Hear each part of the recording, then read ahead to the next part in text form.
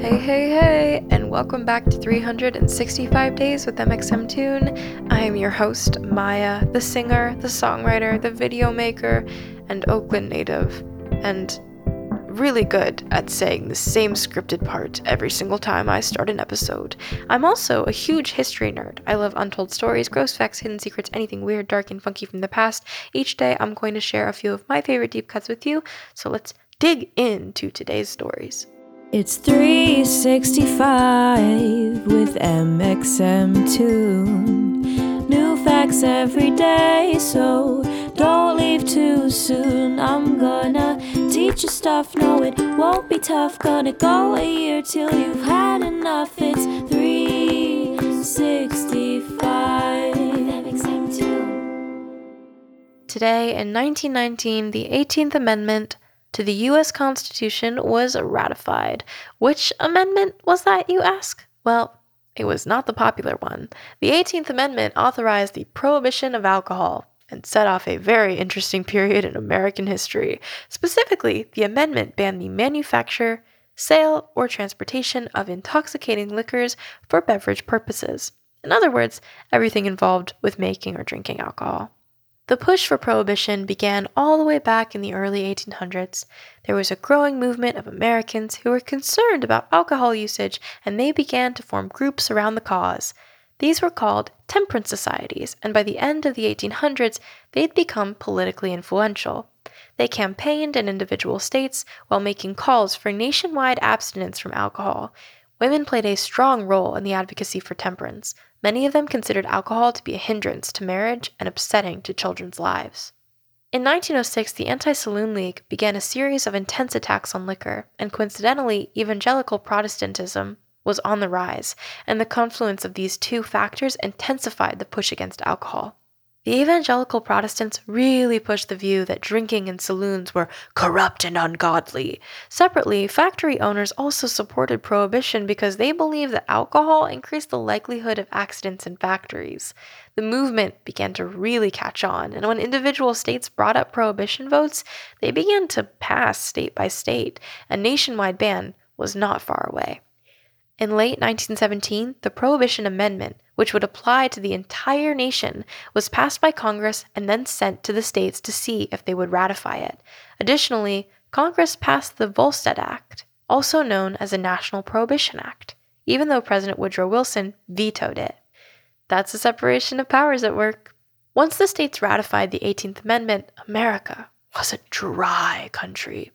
Well, kind of. When Prohibition made drinking illegal, everyone referred it to illegal drinking. Alcohol still managed to be plentiful, and on top of that, organized crime ballooned as well. The states and authorities had a really hard time controlling prohibition. Think about any time you tell somebody not to do something. It just makes them want to do it even more. Plus, the enforcement of prohibition was kind of messy. First, it was assigned to the IRS. What? The same people who do taxes. Yep, the first government agency to oversee prohibition was indeed the Internal Revenue Service. Needless to say, it didn't work out. Later, it was transferred to the Justice Department, which created its own Bureau of Prohibition, but even with its own arm of government, it didn't go much better. The early years of Prohibition did see a decline of arrests for drunkenness, but that was about the only thing that seemed to be working, and after a few years, everything went pretty haywire. Basically, if people wanted to drink, they found a way to do it. Illegal alcohol consumption and production was known as bootlegging, and illegal bars, known as speakeasies, opened up and flourished. People even started making their own liquor at home, known as moonshine or bathtub gin. This was all well and good for those who wished to partake, but along with it came gang violence and a general rise in crime that made Americans want to abolish prohibition just about as soon as it had begun. At least when alcohol was legal, there were regulations. Without regulations, everything kind of just fell apart. Probably the most famous crime lord from the era of Prohibition was Al Capone. Based in Chicago, that man earned $60 million every single year from bootleg alcohol and speakeasies. Gang activity related to these illegal alcohol operations fueled the St. Valentine's Day Massacre in Chicago in 1929, where several gang members dressed as police officers and shot members of a rival gang. As you might guess, nobody wanted to be around that much violent crime, and it was common knowledge that these crimes came from the illegal peddling of alcohol, which, if it were legal, wouldn't be illegal, and then there would just be less violence, and so on and so forth. The Great Depression was the nail in the coffin for Prohibition. Business leaders and government officials knew that reopening the alcohol industry would create tons of jobs and tons of revenue, two things that were sorely lacking. Franklin Delano Roosevelt ran for president with a promise to repeal Prohibition, and the nation seemed to be on board when they voted for him. He won in a landslide over Herbert Hoover. In February 1933, shortly after FDR came into office, the 21st Amendment was passed, which repealed Prohibition. It passed on December 5, 1933. Some states kept Prohibition for a while, but they all abandoned it by the 60s. Lore goes that FDR celebrated the repeal of Prohibition with a dirty martini, his favorite drink. Cheers to him! Personally, I will never touch a glass of alcohol in my life due to a severe allergy that I have to said substance, but to each their own. And now for today's music fact. Today, in 1996, Jimmy Buffett got into a bit of a pickle with the Jamaican police. He was in a seaplane, the Hemisphere Dancer, along with an all-star group of passengers, including Bono, the lead singer of U2, his wife, Allie, and their 2 kids, as well as the head of Island Records, Chris Blackwell.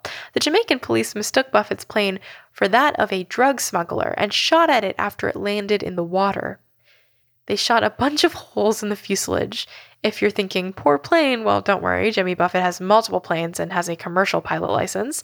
Later that year, Buffett later took the memory to music with his song Jamaica Mistaka on the album Banana Wind. The plane is now retired and lives at one of Jimmy Buffett's Margaritaville restaurants in Orlando. Sounds like a pretty nice retirement to me. And now for our final segment of the day, I'll be going into my own photo archives to see what I was up to on a January 16th in my life. January 16th, I did something pretty exciting.